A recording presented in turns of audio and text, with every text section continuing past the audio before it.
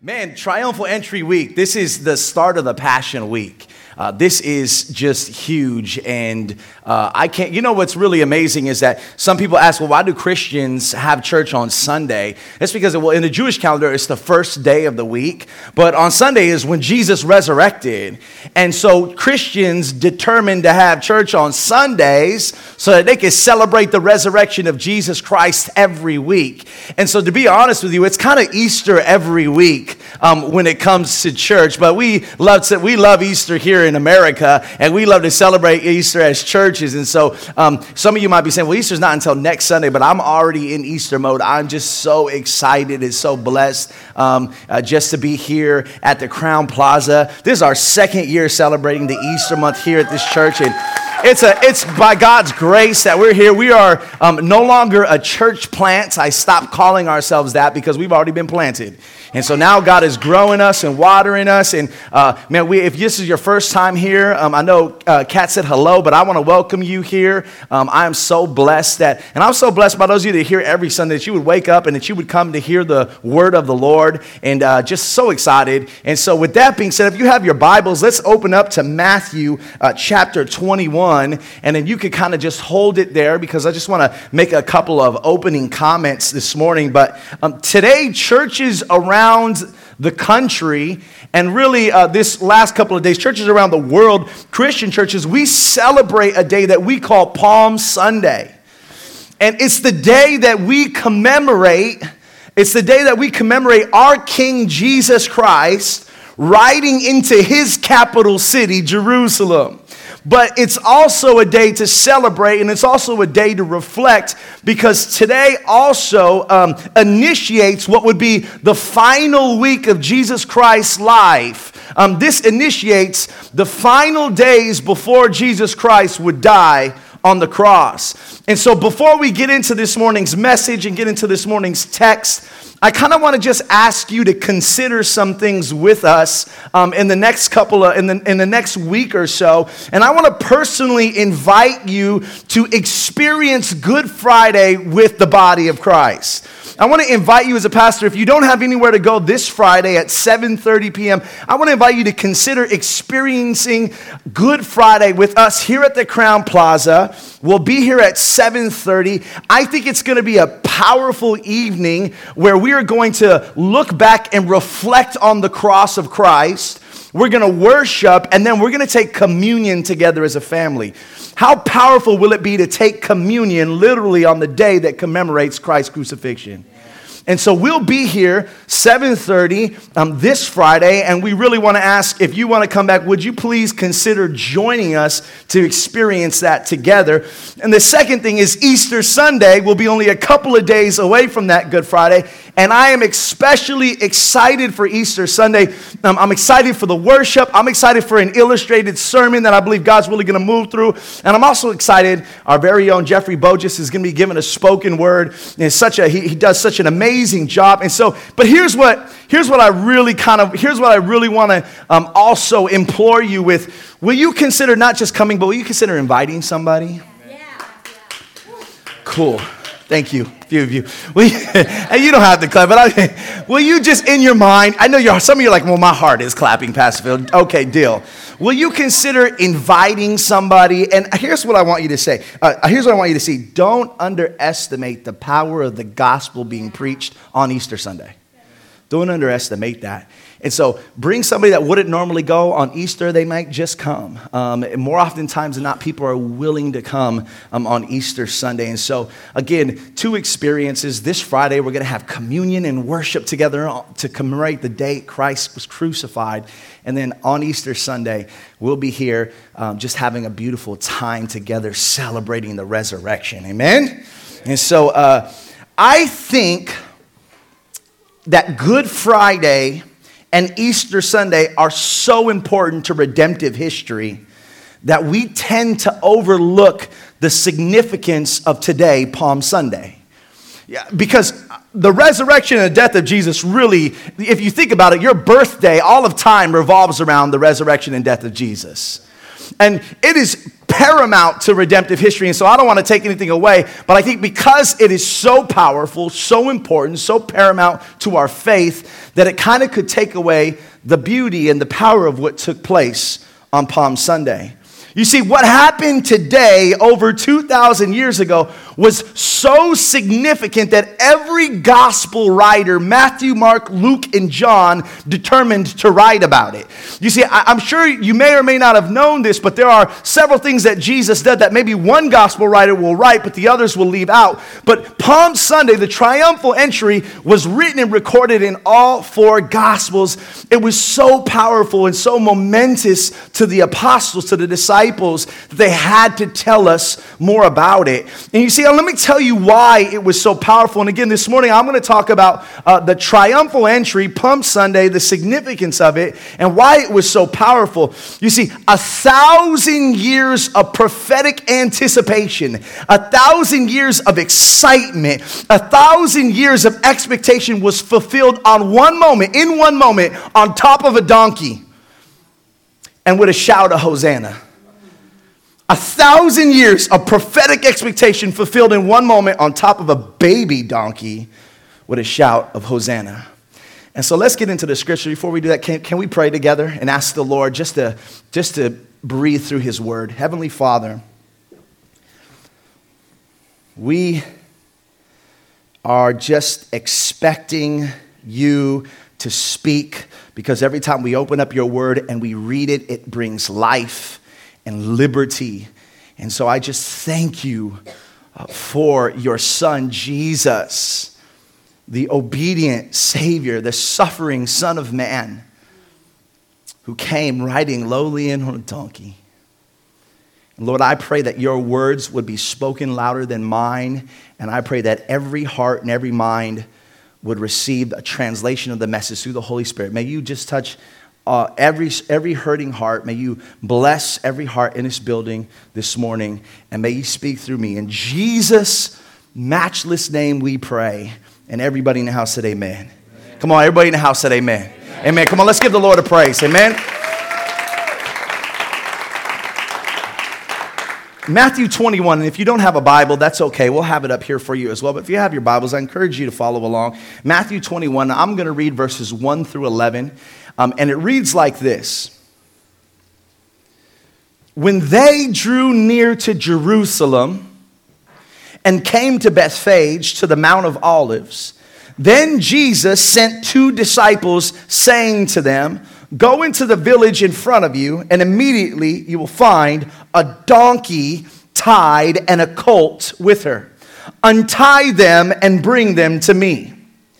And if anyone says anything to you, you shall say, the Lord needs them. How you like that, huh? Go steal a donkey. No, I'm kidding. Basically, untie the donkey, take the donkey. Never says, hey, look, that's my donkey. Look at him and say, hey, the Lord needs them. So if anyone says to you, if anyone says anything to you, you shall say, the Lord needs them, and he will send them at once. Now this took place to fulfill what was spoken by the prophet, saying, say to the daughter of Zion, behold, your king is coming to you, humble and mounted on a donkey, on a colt, the foal of a beast of burden. Can I pause right there for one moment? This phrase is indicative of Matthew. When all the gospel writers sat down to write the gospels, they all had an audience in mind. They had a demographic in mind. Are you with me? And so when Matthew began to write his gospel, he was thinking about his Jewish people. And so when he wrote, he didn't write it to you. Now, we're all blessed by it. But he says, I'm going to write a story about the life of Christ, and I'm going to write it with my people, the Jews, in mind. And so what's characteristic about the Gospel of Matthew, whenever you see the Gospel of Matthew, you will sometimes find the phrase, this took place to fulfill what was spoken by the prophet. You see, Matthew knows that when the Jews read this, they're going to automatically think of the Old Testament. The Gentiles had no idea who prophets, what are you talking about? And the Gentiles had no clue what's a prophet and who spoke it. But when the Jews read this, they would immediately go back to the Old Testament. Are you with me?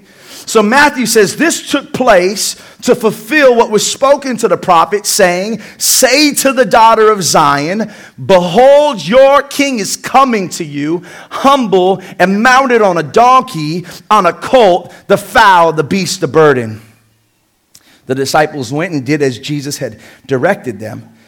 They brought the donkey and the colt and put on them their cloaks and sat on them, and he sat on them. Now, he sat on the cloaks, not on both donkeys. I don't want you guys to think he was kind of riding on both donkeys there. And he sat on the cloaks, so he sat on them. Most of the crowd spread their cloaks on the road, and others cut branches from trees and spread those on the road too. Now, I want you to ask yourself, where did the red carpet come from? You know, people walk the red carpet. When the president comes, if you ever see a president coming out of Air Force One, there's usually a procession, and there's usually a military salute, and there's usually something laid out for him to walk on. You see, throughout history, mighty men and men of power and royalty would walk on something signifying that they were of honor. And so here we have the people putting their cloaks on the ground and putting what we would call these palm branches. Actually, John tells us they were palm branches, and laying them on the road. So others cut branches from the trees and spread them on the road. And the crowds that went before him and the crowds that followed him were shouting, Hosanna, the Son of David. Blessed is he who comes in the name of the Lord. Hosanna in the highest. Now, again, I kind of keep coming in and out of the text, but I kind of want to give you just a picture of what's going on. Scripture says that there were crowds in front of him and that there were crowds behind him. And so I want to give you a picture of what was taking place. The crowds that were behind him were the crowds that were following him because he had just resurrected Lazarus from the dead. You ever see a crowd, maybe in Las Vegas, gather around a magician? Maybe when is it David Blaine? Is that a magician? Help me out here. And you remember those days when he used to do some amazing feats, right? And maybe he was holding his breath underwater for several days. However the case may be, he would do some incredible things. And on the streets, people begin to gather and they begin to think, oh my gosh, this is incredible. This is amazing. And all of a sudden, a crowd would gather around. Well, I want you to know that Jesus Christ did the most amazing thing. He overcame death by taking a man who had been dead for more than 3 days and resurrecting him. And the whole region began to rumble and think to themselves, a dead man that was verified dead has been resurrected. We've never seen this before. I mean, talk about a magic trick, right? But this wasn't a magic trick, amen? And so what happened was he already had followers, but this huge crowd began to follow him. And it was so powerful what he did that witnesses ran ahead and began to tell, here comes a prophet who's raised the dead. And ultimately, it reached the ears of Jerusalem. And so not only were there people following him, but there were people also waiting for him. You with me? Let's continue to read. And so this crowd yells, Hosanna to the Son of David. Blessed is he who comes in the name of the Lord. Hosanna in the highest. And when he entered Jerusalem, the whole city was stirred up, saying, who is this? And the crowd said, this is the prophet Jesus from Nazareth of Galilee. Now, whenever I read the Gospels, I absolutely love it when I come across the question, who is this? Because you see, this is the narrator's way of saying something significant, something weighty has just taken place. Pay close attention to what just happened because it reveals something beautifully powerful about the person and work of Jesus Christ. Who is this that is causing this uproar? Who is this that is turning Jerusalem upside down and he hasn't even got here yet? Who is this that is receiving praises from thousands of people and fulfilling prophecy from thousands of years ago? Now, before we go forward, I have to paint you another picture of the size and significance of the city, Jerusalem. Let me tell you about the size of Jerusalem. You see, during the time of Christ, and if you hear the kids getting down over there, that's all good. During the time of Christ, Jerusalem's population averaged around 40,000 people. Are you with me? But in this story, the nation was in the midst of one of its most epic celebrations, the Passover. Now, let me tell you something about the Passover. That was the party, y'all. I know you guys don't really understand, but if you were a Jew in those times, the Passover was the place to be. And what would happen was Jews scattered from all over the known world during Passover would come back to Jerusalem. And Jerusalem would swell up. And very conservatively, some numbers suggest, and this is conservative, some people believe there was more. Some numbers suggest that Jerusalem would swell up to 6 times its number. That means in Jesus' time, Jerusalem held about 40,000 people, but at the time of Jesus' triumphal entry on Palm Sunday, conservatively, we're thinking that there might have been 240,000 people in Jerusalem. Now, that's just an idea of the size of Jerusalem. You can understand the city is rumbling. Let's talk about the significance of Jerusalem. Let me tell you something. This city was the heartbeat of Judaism. Jerusalem was the heart of Judaism. Jerusalem is Zion. Jerusalem is the city of David. Jerusalem is home to the temple and the place where the presence of God would dwell. But can I tell you something? To Jesus, Jerusalem was a death sentence. Did you know that? Did you know that to Jesus, Jerusalem was a death sentence? So while the crowd was cheering in adoration, Jesus maybe was thinking about, in 5 short days, I'll be crucified.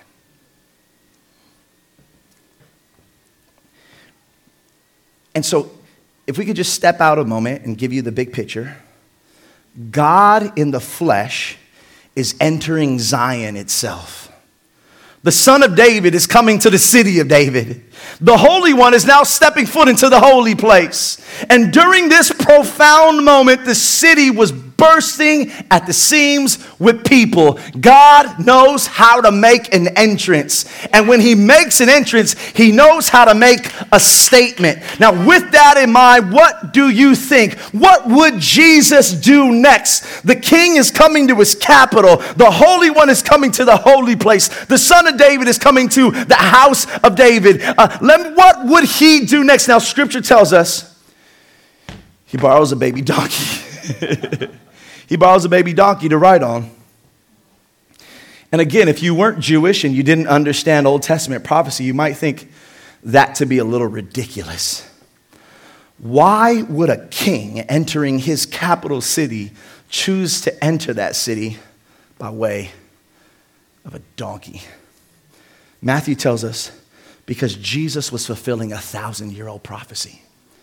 Let's turn to Zechariah chapter 9, verse 9. And again, we'll have it up here. If you could turn quickly, if not a problem, we'll have it up here. But again, why would the king, forget king, why would the God of the universe, out of everything he majestically created, would choose to ride in on a donkey?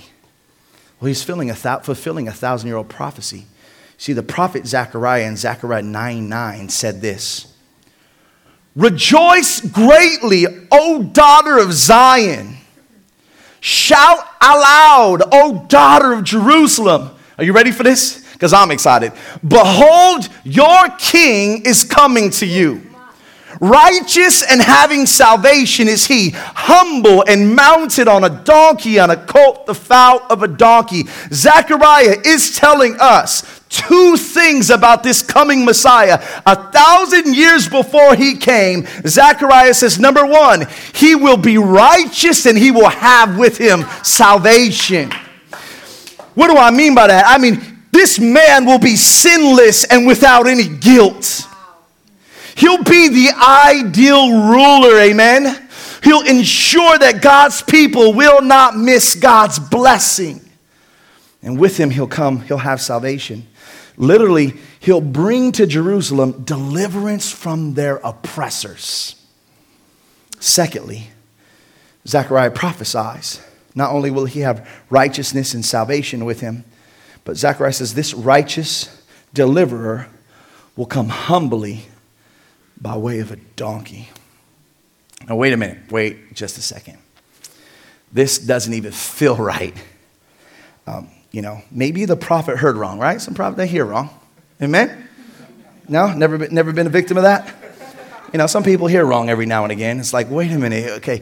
He's going to come with righteousness, and he's going to come with deliverance, and he's going to come humbly and riding on a baby donkey. Are you sure about that, Zechariah? Are you sure you didn't drink the crazy juice? Why am I saying this? Why am I emphasizing this so much? No king in his right mind would ever choose to enter into his city with a holy entourage riding on some stank, low-class Eeyore. Some of y'all like Eeyore. Ugly-looking baby donkey. Hey, that's like going to prom in a Pinto, right? Instead of a stretch limo. And no offense to anybody who's ever owned a Pinto. And if you still got one, praise the Lord, right? You're humble, amen? That's like, where's my motorcycle riders in here, right? I don't know nothing about it, but that's like going on a ride in the streets in a moped instead of a Harley. Are you understanding the difference here? Like Jesus chose the moped and the Pinto. But here's what I think the significance, I know the significance is. Jesus wasn't just fulfilling prophecy, you guys. He was also making a statement. By entering the city on the back of a donkey, Jesus was not only telling Jerusalem, I am the Messiah your prophet spoke of, but he was telling the world, I am not like any other king, and my kingdom is unlike any other method that you've ever experienced or expected. I want you to think about this. I want you to think about this. A donkey is a servant. It's a working class animal. There's nothing spectacular about a donkey. Hardly the kind of animal that personifies royalty. But if you look beyond the surface, you'll see a gentle yet powerful animal. You'll see an animal that's been referred to as a beast of burden. Why? Because this beast of burden is a beast of rugged service and strength, built to carry heavy loads. Now, I want you to hear this. There was a time in Genesis and in the book of Judges when wise men rode donkeys. But what happened was in the days of Solomon, y'all know Solomon, the greatest king the wisest king that ever walked this earth. You guys know what I'm talking about, Solomon? Solomon had perfected and Solomon had built majestic stables. And he was able to reproduce majestic breeds of horses. And since the days of Solomon, kings and wise men and royalty stopped riding on donkeys and started to ride on majestic horses. Kings only rode steeds. Let me give you a bit of a history lesson that I think is quite incredible. If you follow Alexander the Great, you'll know that when he conquered a city, usually he would ride into the conquered city on the back of a war horse. That's what I were riding on the back of a steed, a muscular, powerful war horse. And you know what sometimes he would do? He would take the captured soldiers and he would parade them in front. And he would come in riding on his majestic war horse. And the conquered people of that city would look down and see their champions captured and their new king who was coming to rule with an iron fist. He was a warlord. Now, this is why Palm Sunday is so significant and why the prophetic sign of the donkey is so moving. And I don't mean the Democratic donkey, y'all. Right? Jesus kicked the elephant and the donkey where the sun don't shine, amen? Some of y'all didn't like that. It's okay. You know I always go at it. I slide my passive-aggressive punches. A low class or undignified, as low class or undignified as it may seem, it expresses the beauty of the gospel and the nature of the kingdom of God. Jesus, our Prince of Peace. Well, scratch that. Jesus, our King of Peace, enters Jerusalem, purposefully forsaking the war horse and deliberately choosing instead to ride in on a donkey. You see, the kingdom of God is not a reign of corrupt political systems. Amen. The kingdom of God is not multiplied through carnal warfare. The kingdom of God achieves victory and it achieves peace through the demonstration of sacrificial love by its king. No wonder why the prophet starts off by saying, rejoice. And no wonder why the people can't help but shout, Hosanna, Hosanna. This is why. John chapter 12, verse 12 through 13 says this. The next day, the large crowd that had come to the feast heard that Jesus was coming to Jerusalem. Crowds ahead and crowds behind. So they took branches of palm trees and went out to meet him, crying out. Again, I'm going to say it. Hosanna, blessed is he who comes in the name of the Lord, even the King of Israel. Now I want you to see this. 3 significant signs have taken place in this moment. Number 1, the donkey. Did you know, some scholars, they counted as many as 1,200 prophecies with respect to the coming Messiah in the Old Testament were fulfilled by Jesus.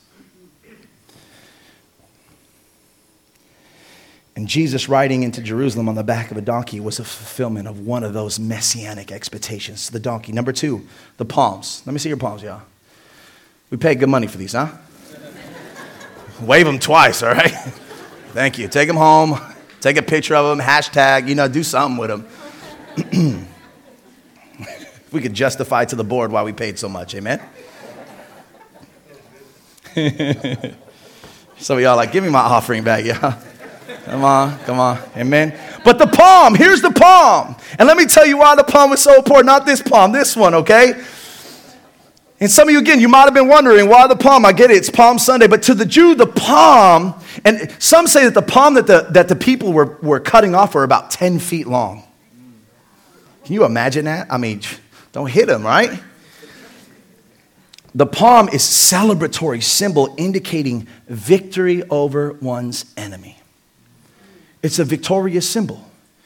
It indicates triumph, victory over your oppressor, victory over your enemy. And so when they were waving them at Jesus in that moment, it meant that they were hailing him as the promised king, the one who had salvation with him, the son of David, the one that the Old Testament prophets had talked about. This was our Messiah, and he was coming in with salvation in his hand. And so they not only waved the palm, but they threw the palm down as he rode over the top of the palm as if it were a red carpet for your favorite celebrity to ride through.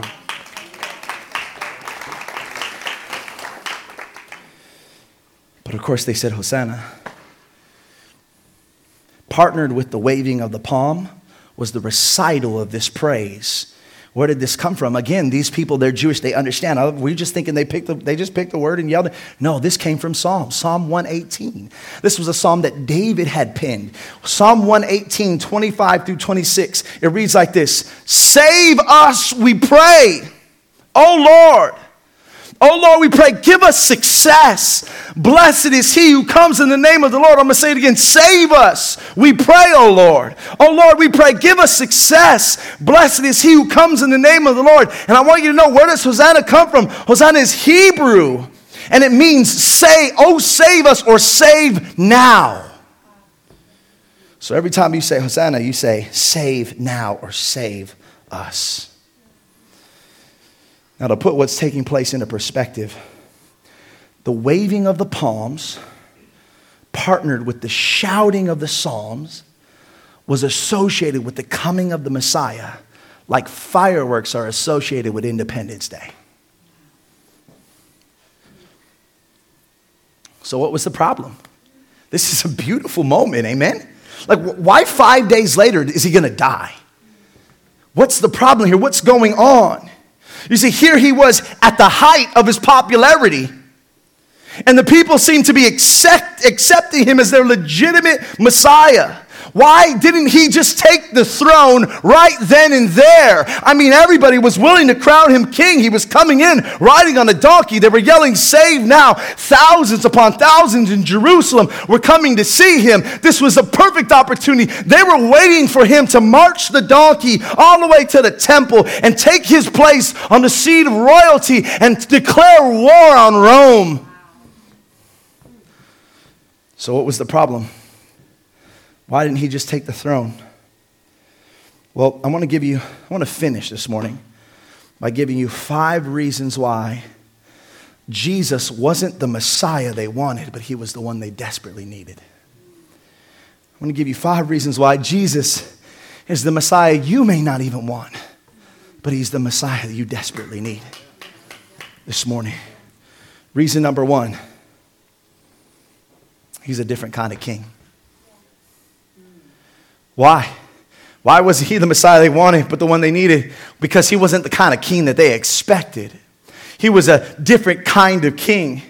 He was one who rules through service and conquers through sacrifice. He was one who chooses to come not as a majestic, on top of a majestic steed, but on the top of a lowly donkey.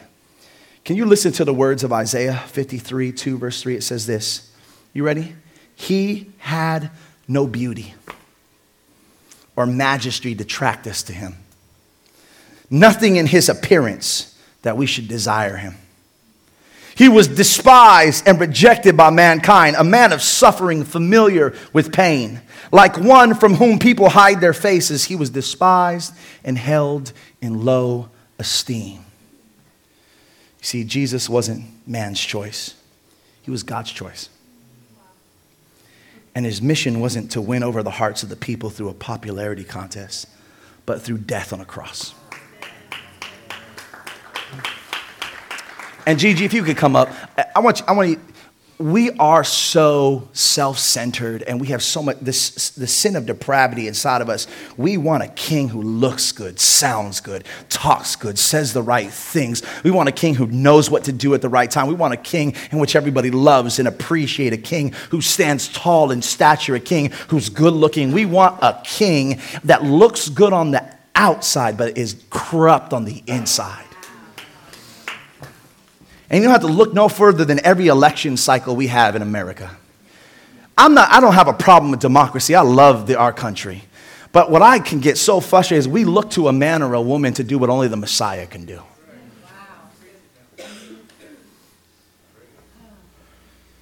And it makes me sick. But I want to tell you something. That's our nature.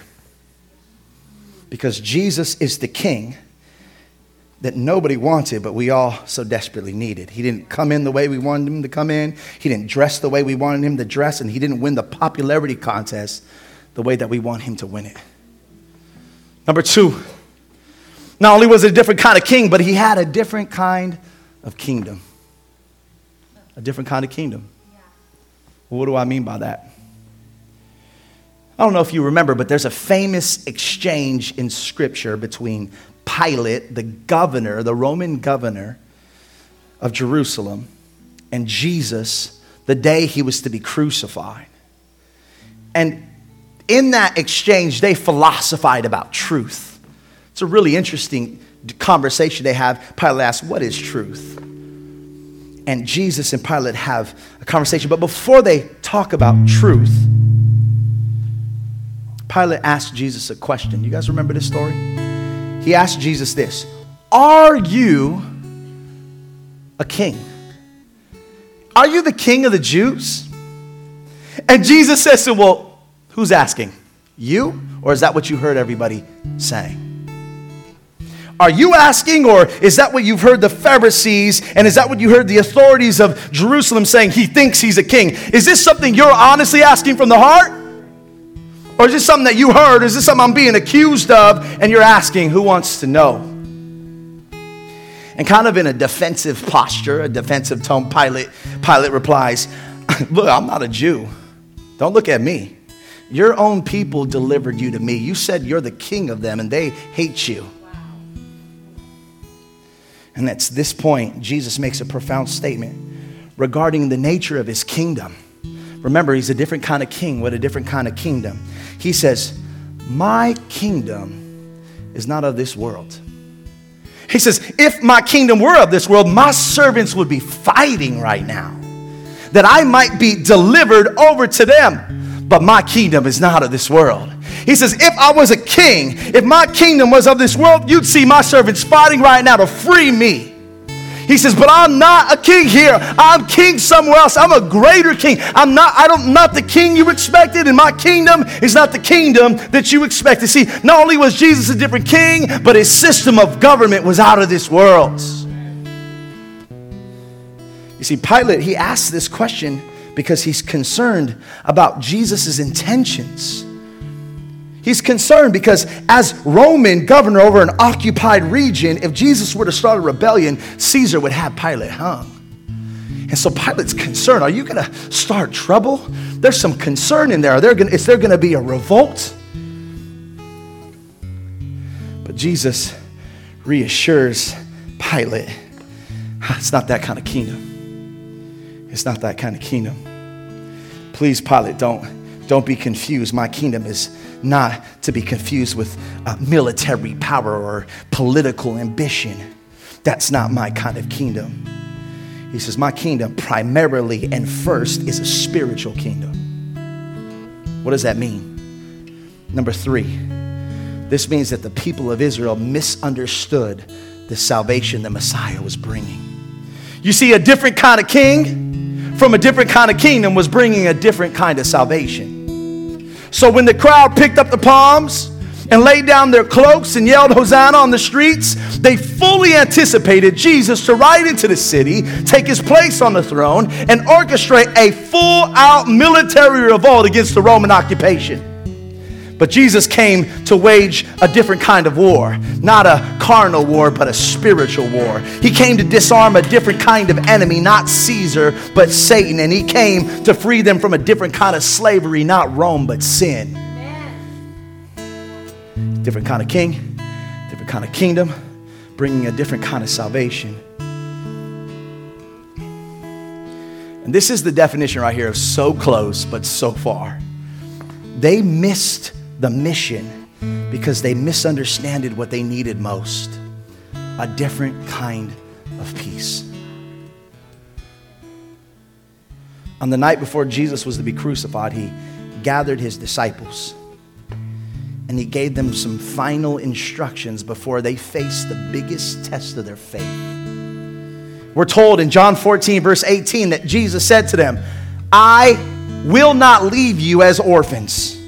And if you read later on in verse 27, Jesus says, peace I leave with you. My peace I give to you. Not as the world gives, do I give you.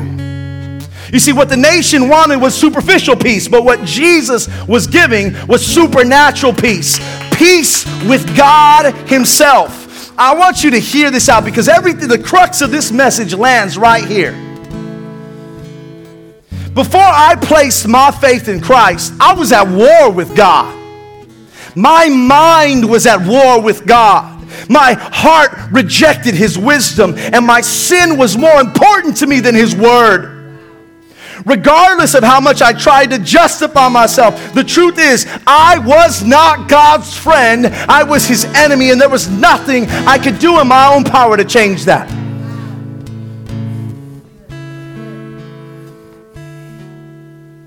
This is primarily why Christ came. This is primarily why Christ died. So that you and I, through faith, could experience the most important peace. And the only peace that could settle troubled souls. See, since I placed my faith in Christ, my soul rests assured, knowing that I'm no longer in rebellion to my Maker.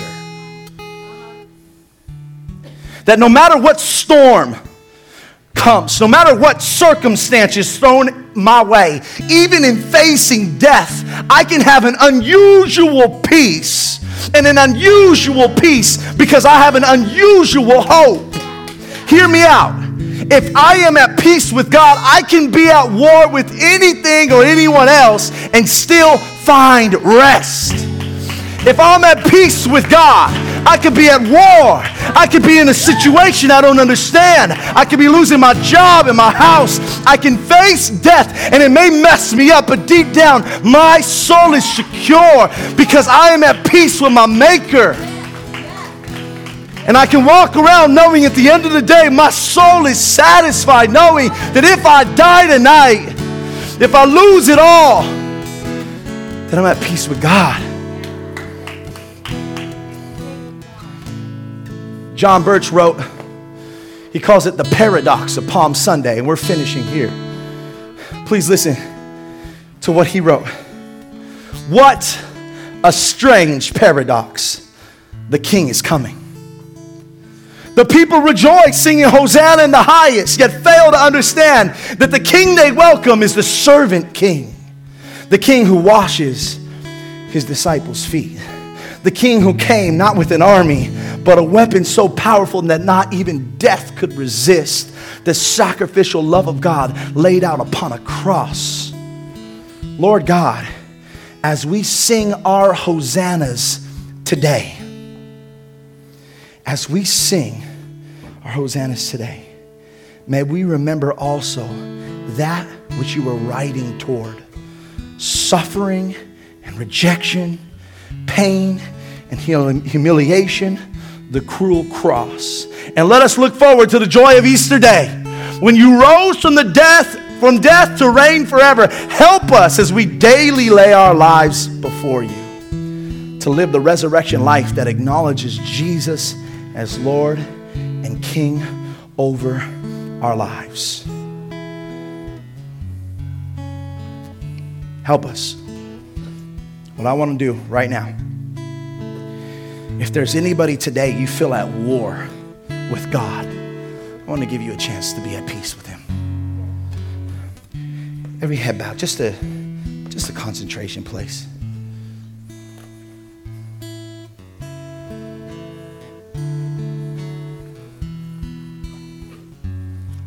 I want to give someone, I don't want to preach this message about the beauty of Christ and not give anyone an opportunity. And if you ever wonder, what's this whole Jesus thing about? What exactly, why? I want you to know this. The primary reason why he came when he died on the cross is so that you, through faith in him, could be at peace with the Creator, could be at peace with the Father. So you could leave this place today and not be at war with God.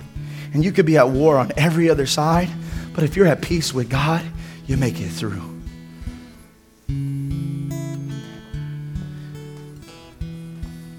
So with every head bowed and eye closed, I'm going to give you just a moment just to reflect. And then I want to pray over you, amen? Hallelujah. Thank you, Jesus. Thank you, Jesus. Thank you, Jesus. Hallelujah. Father, we just thank you. We just thank you. We just thank you, Father. We worship you. We praise you, God. Lord, I pray that anybody who's going through anything right now, I pray, Father, right now that there's anyone that feels far from you this morning. They came to church today. They didn't expect you to speak directly to them, but there's something inside of them that's been warring with you, and they felt like everything in their life has been wrong. And even there might be some here that think everything is right, but I still can't figure something out. Everything can be right, but if there's one thing wrong, this is what's amazing. As I'm just praying for you, we're getting ready. I want you to know this. Everything can go wrong, but if you're right with Jesus, you can find rest. And everything could go right. You can have all the money, all the power. You can have all the success you want. Everything could be going right. But if you don't have God, if you don't have peace with the Father, it could be all wrong. God, we love you so much. I thank you for what you're doing at Inspire Church. I thank you for what you're doing this Passion Week through us all. Lord, may we walk this week and think about you this entire week. May this week just be, may we be unusually sensitive to the cross. And as we come back as a family to break bread of communion on Friday, will you watch over us? Will you bring us as we commemorate your death? And as we come back for Easter, may we celebrate you. And may we all bring those that need to hear your love to Easter, God. May we bring them to you, Father. May the gospel be glorified and preached all over this country, all over California, all over the Bay Area. May the gospel of Jesus Christ be preached. name above all names. What a beautiful Savior we have. We thank you. We love you. We glorify your name. You are Hosanna. In Jesus' name we pray. And everyone said amen. Man, God bless you guys. We love you. We'll see you Good Friday and Easter Sunday, man. Hallelujah.